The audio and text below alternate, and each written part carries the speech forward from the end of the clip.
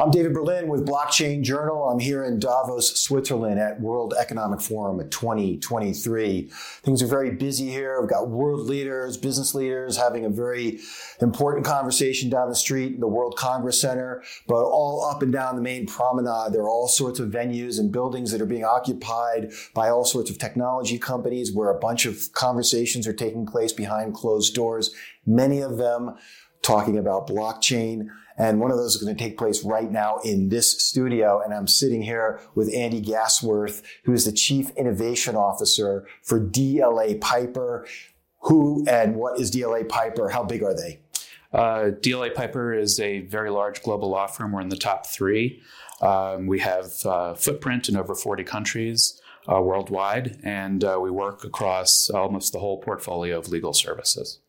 And what do you mean by a whole portfolio of legal services? For those of us who work with one law, a lawyer, Yeah, so very large corporate practice, real estate, commodities, securities. Really, we're a business law firm. That's really where our focus is. So your customers are enterprises, yes? Definitely a very large component of them would be enterprises, companies of names names that you use all the time. Mm-hmm. The interesting thing is also with enterprises, there are many organizations that you use their products or services every day and you've never actually heard about them. So, it's very interesting also in a global situation. You can have a company that has a very big footprint in one place and doesn't necessarily have it in another geography. So it's interesting to see which companies work across different areas. But we also have another component, which is very interesting, and I think it really feeds into blockchain. We're going to talk about enterprise, but it's also important to talk about emerging growth and venture capital type of organizations,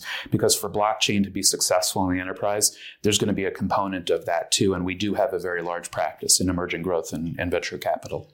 So when I think of a law firm, I don't think of somebody who's working at it with a title Chief Innovation Officer. This sort of is an indication to me that as big as DLA Piper is, they're also serious about technology to have somebody like you in their midst. What is a Chief Innovation Officer responsible for at a big law firm like this? Yeah, so I'll just give you a little bit of history about myself, and then I think it'll all kind of come together.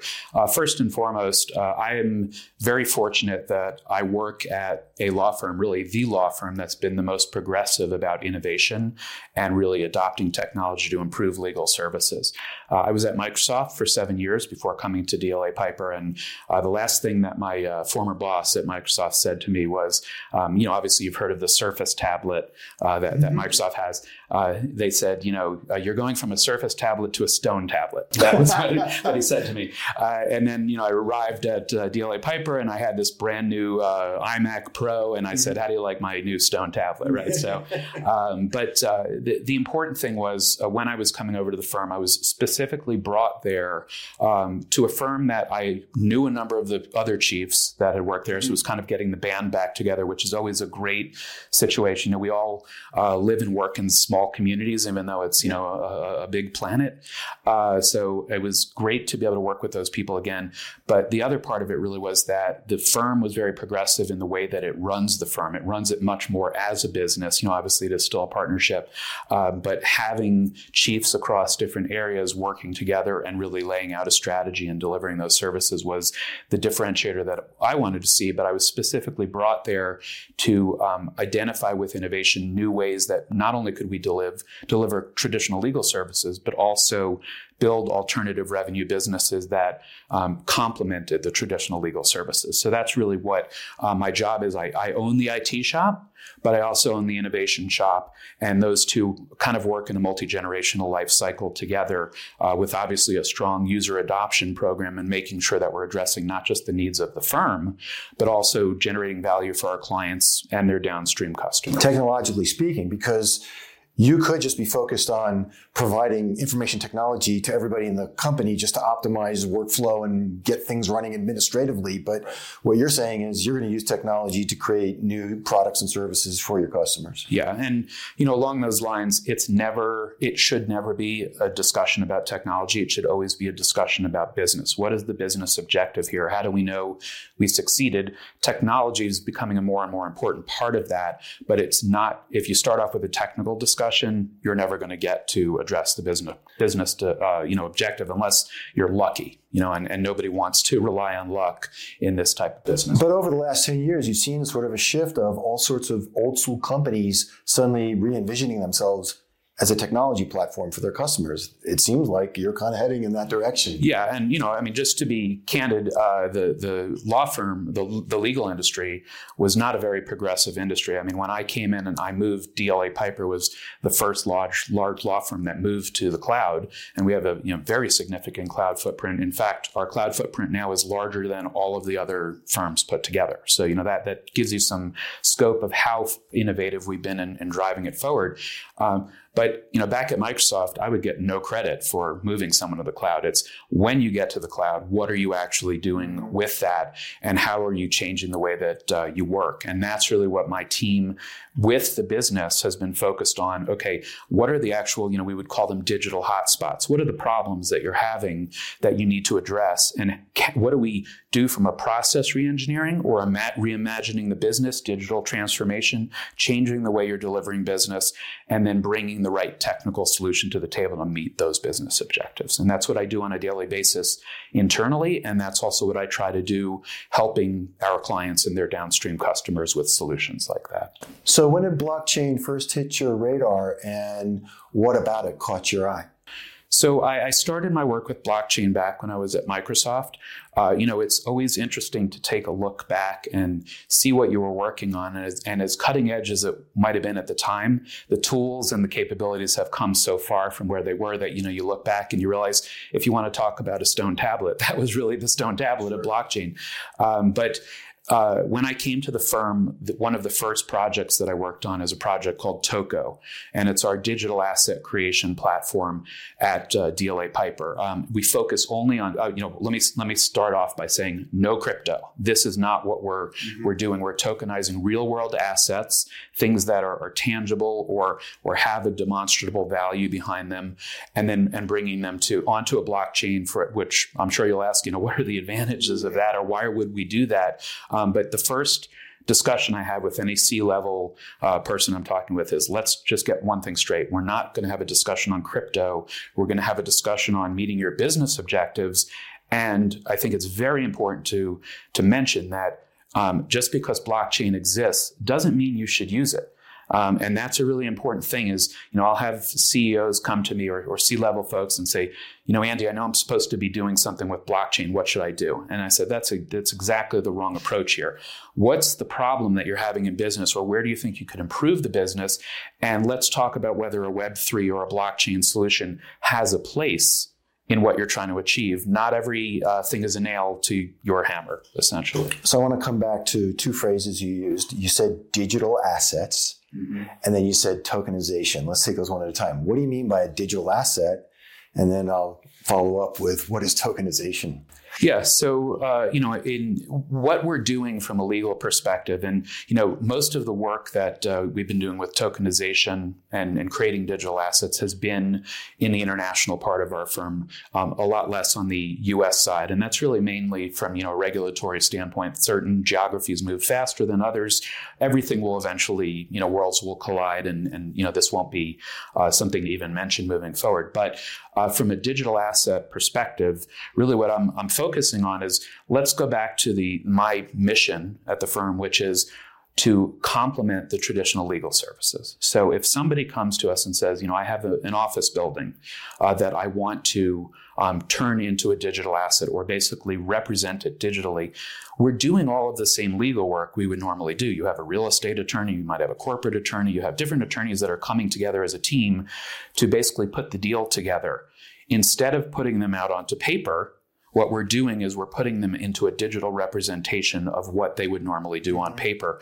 And the important thing here is that and this is called tokenization. Essentially, we're fractionalizing an asset and we're creating a digital representation of those fractions. What does fractionalizing mean when you fractionalize it? You're breaking it into digestible parts, which have a value that when you aggregate all of the tokens together that make up that asset, they're the equivalent of the value of that asset. Fractionalize a building. What's an example of that? Might do that? So, let's say, just for ease of math, let's say you had a $100 million office building, and you're bringing up, a very important question here, which is part of the mission of what we were looking at. One is a building or an asset of $100 million is not a very liquid asset, right? It's a big building. There's a lot of things that go into maintaining it, so on and so forth. And I don't know about you, and I hope the blockchain journal works out, but I don't have $100 million to buy an office building. I don't have a group of friends to get $100 million to get together to do that. So how do you drive liquidity for an asset like that? Well, one of the ways of doing it is if you fractionalize it and you have a digital representation of it and you break it into small enough parts that you and I or anybody else can actually now invest in this type of asset, you have democratized access to being able to invest in these things. And this is really something that is very, very important to me. It's kind of in my heart, or it's the reason I wanted to be involved in this, is that you see that it opens up the ability for so many people to have a different level of access to being able to invest and build wealth and do right by themselves. So, and if you can bring more people into the equation through that fractionalization, the more people that have access to be able to, and look, they have to be KYC, know your customer, right? They have to be AML. You can, get involved in money laundering. There are a lot of regulations that go around this, but you're going to create liquidity if you have more people that have access. So the business use case here is I'm a developer. I build $100 million office buildings, but I don't have a whole lot of great access to capital. Instead of going to one person for $100 million, now I can fractionalize that asset and I can get the capital I need from investors who are buying their fractions. Is that the... Yeah, and without getting too deep into the I think really what you're looking at is two different sides of the equation. One is the asset already exists, and we want to fractionalize it and change the ownership model of it. The other one might be a raising of capital, where there would be different parameters that go along with it, but certainly that's another use of tokenization, is to raise capital, and that could happen in many different ways. There could be debt restructuring, there could be securitization, and this is really not where I live. We have attorneys, and I'm not an attorney. I'm not a recovering attorney, right? So that's best left to the attorneys. Certainly nothing important gets done with a single person, nor should one person ever claim to be the expert in everything. And so is there a token that represents each fractional part?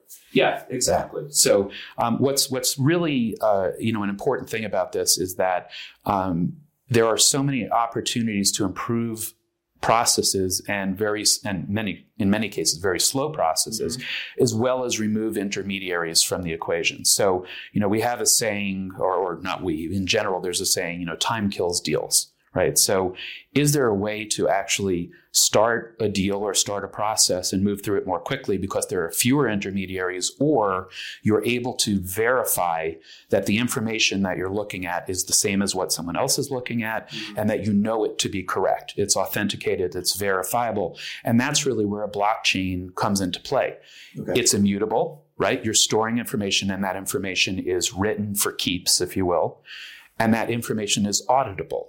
So you can go back and you can trace back to the ownership or see the provenance of where, whether it be a building, it be raw materials. Chain of ownership. And also, importantly, what are the parameters of ownership? And there you can have a document that's hashed, that's cryptographically hash protected, but then everybody can look at that hash and say, oh, I know I'm looking at the document that matches this hash, so that this person and this person and this person can go ahead and sign a document knowing that everybody is signing the same document. On top of which, that token represents, let's say, the fractionalized asset, and there's no question about the authenticity of that token married to that physical asset, which today, as far as I know, in real estate is super problematic when you think about titles and stuff like that. There's a whole other cottage industry around that. And, I would say also there's secondary markets, with insurance, certainly. There's a lot of opportunities for, bringing it back to the enterprise. There's a lot of opportunities for very large companies who are involved in these processes today to do things differently and have a place or a seat at the table moving forward in a way that better serves their customers on both sides of the equation and also better serves themselves. I mean, driving down costs, increasing profitability while still improving service and providing, more for what people need and protecting them properly. You talk about disintermediation, maybe collapsing of you said, what was the saying? The amount of time you'll lose the deal. Time kills deals. Time kills deals. So are you looking at, or are we relying on the automation capabilities that come with smart contracts on top of the blockchain to handle the disintermediation, to take, what would normally be trusted parties out and just trust the technology to do that, and also to speed it up? So like anything else, things need to be done properly, right? And, I think what we've seen in industry when it comes to things like crypto or, even certain blockchains, there have been problems. And, my view is if you're doing anything that has any inkling of being a financial system or processing something from a financial perspective or an ownership perspective, you better do it right. And I think the reason that people come to us for legal services when it comes to working with blockchains, whether it's coming and working in Toko and tokenizing an asset, is that knowing that you have the backing of a global law firm that can bring the right people to the table, it's as simple as this. If you're going to be working in this space, you need to know that you're doing everything correctly. Nobody wants to get in trouble or worse and certainly nobody wants, from a reputational standpoint, to have, a problem, which then discredits them not only in the new Web3 side of the business, but could hurt the reputation in a legacy type of brand. So it's really, really important to do that. Now, to your question about smart contracts, I think that the future is certainly smart contracts. You want to be able to, and this does speed deals, because when an action occurs or a parameter is met or an event happens, that triggers the next event in a smart contract. The problem, or the potential problem with smart contracts, is, are they written properly? Do they actually represent what the agreement was? And are they secure? And that also has, another whole nother industry around it, where we personally use third parties when there are smart contracts involved to come in and do the reviews at a level that we're comfortable with and our clients are comfortable with, to know that they're going to stay out of trouble, and more important, that they're going to protect the people that they're doing business with. Okay. Now, you also mentioned, you talked a little bit about tokenization, and I've heard this phrase, tokenization of everything. Is that something that everybody who's watching this video should be looking for? Like, are we going to wake up one morning in 10 years and find that everything, all physical objects, not just buildings, but cars and whatever, are tokenized in the way that you discussed? Yeah, how long it takes remains to be seen. We've been involved in tokenization for about 4.5 years now. Originally, we thought, wow, it would be great if we could be ready in a year. And what we realized was, first of all, we were not going to be ready for in a year, which was an incredible amount of hubris that we had brought to the table. And sometimes it's good to get a gut check with that, a dose of reality. But we were very fortunate in that if we had actually gotten to market sooner, we would be out of business now, because we would have been too early to the market. So that all works out. But I do believe that we are moving towards a fully tokenized economy, fully tokenized world. Yeah, I think that's a fair thing to say. I mean, you can even look at, for years now, countries like Estonia. You have an ID, which is essentially a token. It's the equivalent of a token. You have all of your healthcare, all of your taxes, all of your education, getting on the bus, getting on the train, the list goes on and on.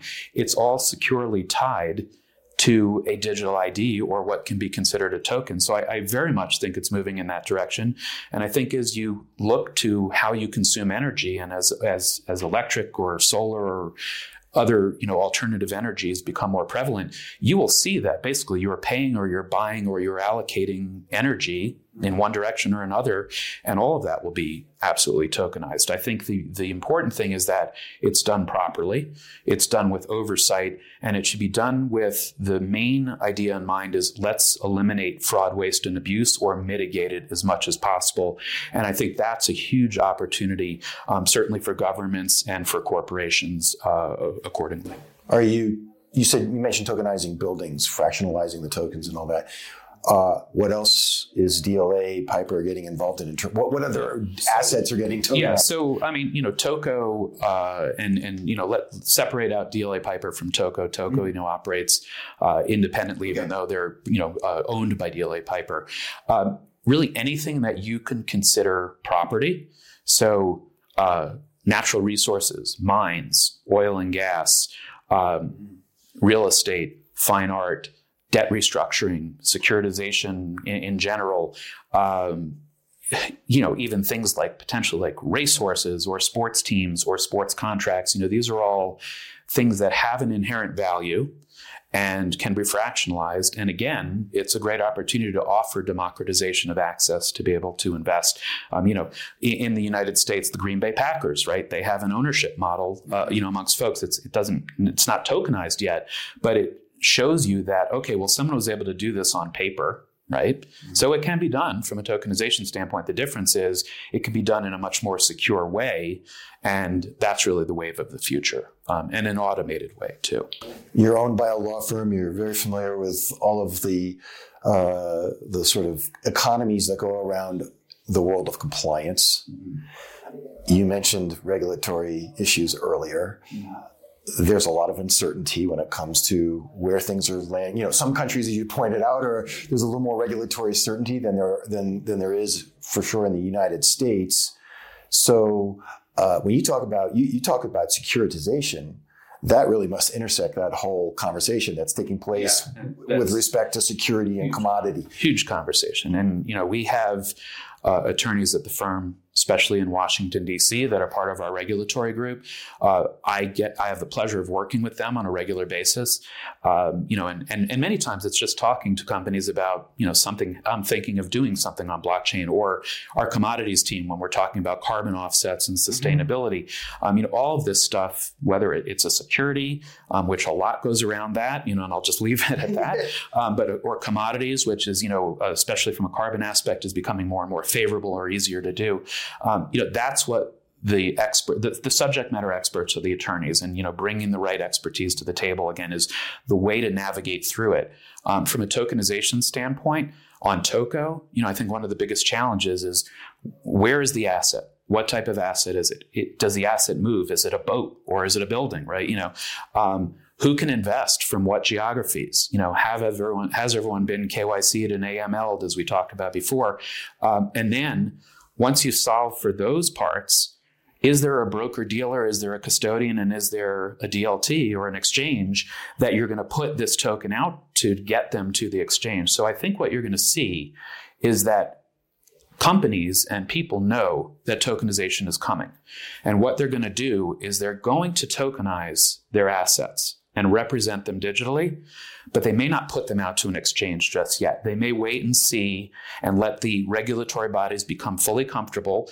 And really, I think the regulatory bodies are taking the right approach. They want this to be done the right way, because really, when it comes to the overall economy, when it comes to, doesn't matter what country you're in, it has to be done right. There can't be oops, didn't work out this time and we'll do it again, differently. Right. You're not going to get a second chance here. So I understand their reticence of moving more slowly to make sure they have all the bases. Well, that's actually a really good bit of advice for enterprises, right? Because they can dip their toe in the water. They can say, hey, look, let's experiment with blockchain and tokenize a bunch of stuff, but not really let anybody know that we've done that. And then when the time comes and there's more regulatory certainty, then they can say, okay, here's how we're doing business with these tokenized. Well, let's move that discussion ahead and say, don't worry about securitization or tokenization of assets.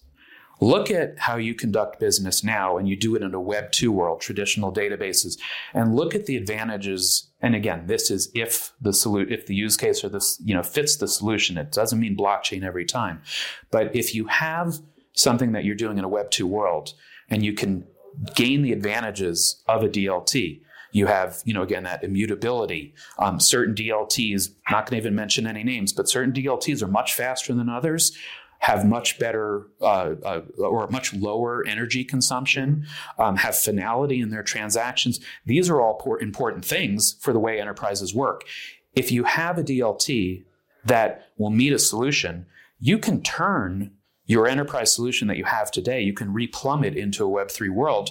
You're leveraging blockchain. You're gaining all of the advantages of what it has to offer, and you're probably already working on removing intermediaries, providing better service, reducing fraud, waste, and abuse. These are things that matter. And again, when I go in and I talk to a C-level, I say, look, you have an opportunity here to take on a project that's going to help you in multiple ways. And I think this is really the guidance that I would give to the enterprise is you're going to sit in front of a board or shareholders on a quarterly basis. Talking about doing a project that's going to be very expensive, that is not going to drive optimization and profitability for your organization is going to be a very uncomfortable discussion. So let's actually, again, what's the business objective? Where is the digital friction or the digital hotspots in that process? And now let's talk about a solution, may or may not involve blockchain, but in this case, let's say it does, where this is going to allow you to show, I have built the business case. This is the ROI I'm expecting, and then have those metrics which you can actually come back to the shareholders, back to the board and say, this is why we took on this project. And oh, by the way, not only did we drive profitability here, but we also, from an ESG perspective, environmental, social, and governance, we brought along not just the G of really running the business more under a more controlled way and increasing profitability, reducing costs, lowering time, but also here were the environmental and the social benefits that we drove in it. And if you look at certain industries right now that are trying to create circular economies, look at the battery industry, right? You extract cobalt and lithium out of the ground. It is very costly. It's very costly from an environmental standpoint and many times from a social standpoint. What companies are looking to do, that material goes and it must be refined and processed into usable material. It goes out to manufacturers. They put them in batteries. It goes to electric vehicles or whomever. It gets used, and let's not put it into a burn pit. Let's actually now take that material and gain the ESG or the carbon offset advantage for doing this. And let's make the next round of this life cycle 80% reclaimed material and 20% new material. Not only is that more profitable for every step of this complex supply chain or this circular economy, but on top of that, I've removed less raw material from the ground. It was less expensive, but it's also less expensive from an environmental and social standpoint. So those are the type of solutions at a very enterprise level, complex supply chains and circular economies that we're having discussions with large organizations that we work with. And those are the meaningful conversations where they realize, oh, look, I can actually do something here. Forget all the regulatory stuff. All of this stuff I can do as a regular business process. And I think that that's the important thing to dip their toe in, if you will, like you said. Well, Andy Gasworth, Chief Innovation Officer at DLA Piper, that is just an amazing amount of advice that our audience is getting from a practitioner who's been doing it for so long. So I want to thank you very much for joining us here in Davos. Thanks very much. Yeah. Appreciate it. That was good to see you.